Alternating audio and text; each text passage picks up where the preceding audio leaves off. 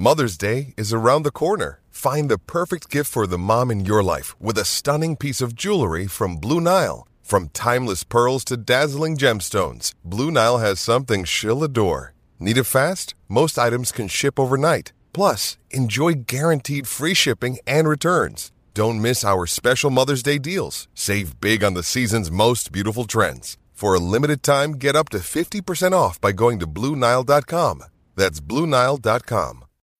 When you need mealtime inspiration, it's worth shopping Kroger, where you'll find over 30,000 mouth-watering choices that excite your inner foodie. And no matter what tasty choice you make, you'll enjoy our everyday low prices, plus extra ways to save, like digital coupons worth over $600 each week. You can also save up to $1 off per gallon at the pump with fuel points. More savings and more inspiring flavors make shopping Kroger worth it every time. Kroger, fresh for everyone. Fuel restrictions apply.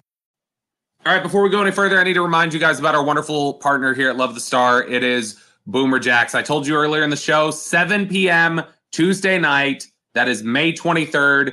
The Love of the Star crew, myself, Brian Broaddus, our producer, Peyton Russell, we are all going to be hanging out at Boomer Jacks at 10250 Technology Boulevard in Dallas. So come hang out with us. We'll have great drinks, great food. And you know what? Because it's Tuesday, that means it's half price bone-in wings. And Wednesdays are half price boneless wings. So we got wing deals for you this week. And if you don't want to go on Tuesday or Wednesday, you don't want to come hang out with us on Tuesday, you want to just go to Boomer Jacks another night of the week, they have great specials for you all week long. Drink specials starting at $3, $15 buckets of beers. It is a wonderful atmosphere. And you're going to want to check it out for whatever you're looking for, whether it's a happy hour with your coworkers, somewhere to watch the game with your buddies, dinner with the family. Boomer Jacks is the perfect fit for all of that. Wall-to-wall TVs, live music, great patio setup. Boomer Jacks really is the perfect spot. There are 17 DFW locations. Find yours by going to boomerjacks.com. That's boomerjacks.com. All right, Brian. So I was looking around this week at... Well, let me ask you something real quick, if you would, if I could.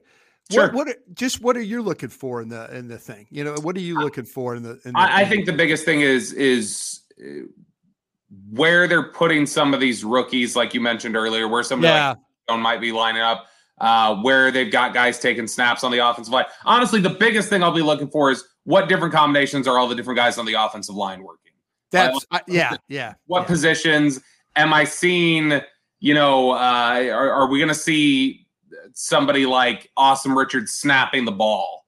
Or are we going to see him, working on a kick slide, or is he going to be inside? Like, I'm going to be looking at what all the different type of work the offensive line are doing, individual drills, things like that. So that's a big thing for me. And then obviously I'll be interested more just how much I see Mike McCarthy on top of Dak Prescott. Yeah. As Mike McCarthy's always been kind of like a general observer, kind of overseeing everything. He tends to stay closer to the quarterbacks, but I'm going to see if there's a little more direct interaction with them out here at OTAs now that he's going to be the offensive coordinator, essentially. He's going to be calling the plays. So I'll be interested to see how they're interacting and just in general how some of these new coaches. Where's Brian Schottenheimer focused? Is Scott Tolzien right on top of the action, or is he, back a little bit? So the coach interaction and what some of these offensive linemen are doing, I think is the biggest thing for me. No, I think you're dead on. I absolutely think you're dead on. So I was looking around this week, Brian, trying to find some different things that, some takeaways from people to see where the thought is that Dallas is off season, where Dallas stacks up against some of the other teams now that we are past the draft and the off season is pretty much settled outside of whatever June 1 type of signings you get. And I came across Bleacher Report's ranking for they were giving letter grades out to the 32 teams, off-season report cards. And the Cowboys came up here.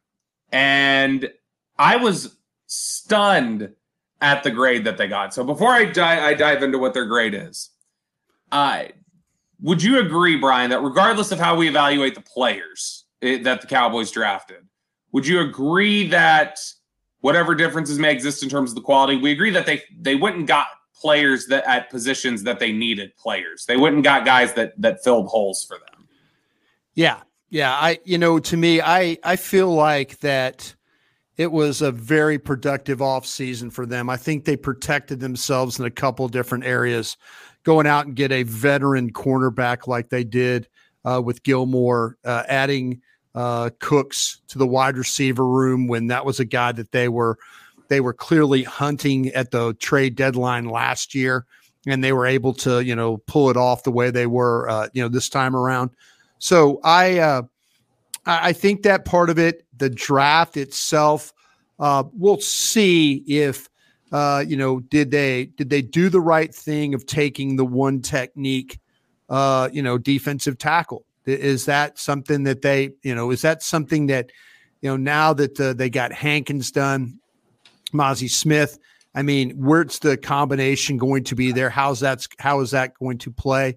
There were some guys at 26 that they could have drafted, but they thought enough of Mozzie Smith to get that done. So, if he comes in here and does everything he's kind of built to be able to do, well, then, this offseason got much better for them. And, I we'll see what happens with Overshown, adding him. Schoonmaker, we feel like Schoonmaker will be an effective blocker at the point of attack. I think he's a little bit underrated as a pass catcher. Yeah. So, those are the kinds of things we saw what their draft can be, what we learned last year, that, the Sam Williams and Blands and guys like that could play. We not too sure if Tolbert can play.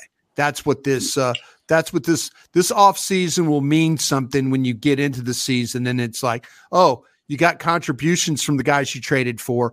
Oh, you got contributions from 3 guys you drafted. Oh, and this guy they kind of thought was going to be a helping piece end up being inactive every week. That's what we'll learn once the season gets going. And I think that's where you grade the offseason for the Cowboys.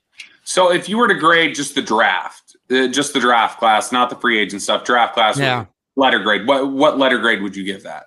I would give it a B. I would think that's where I was at. A B. Yeah, I think it was I think there was some solid pieces there.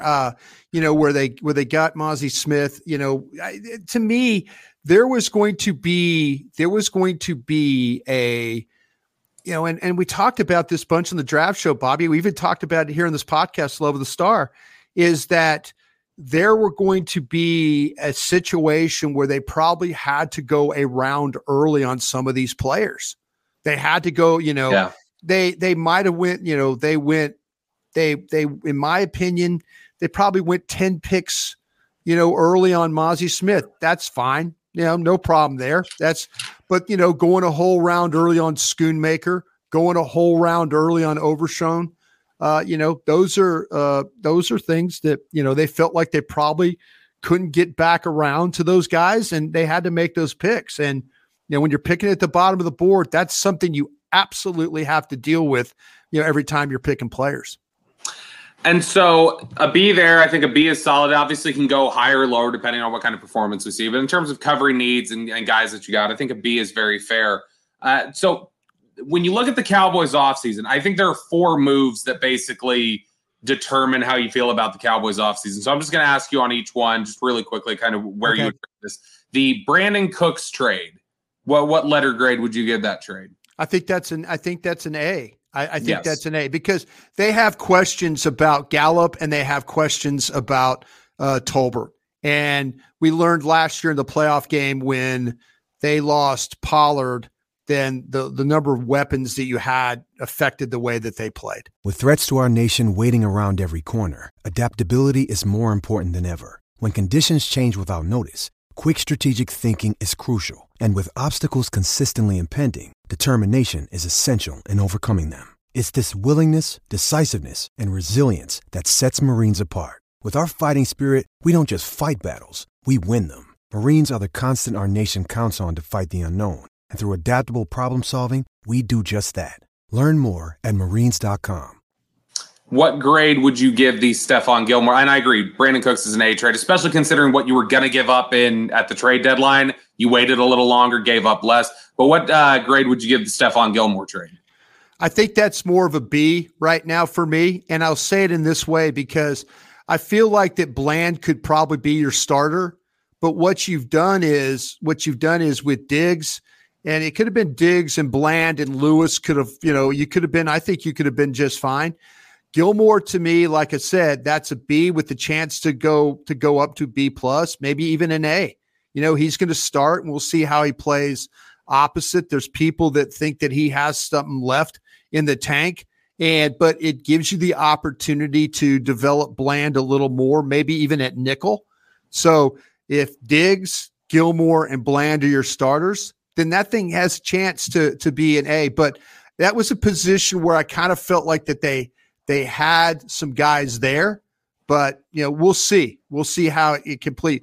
I'm all for Bland potentially starting. That's kind of where I'm at. So the Gilmore trade, I understand why they did it, but man, Bland's a lot like Tyler Smith. I want to see him keep playing. Yeah.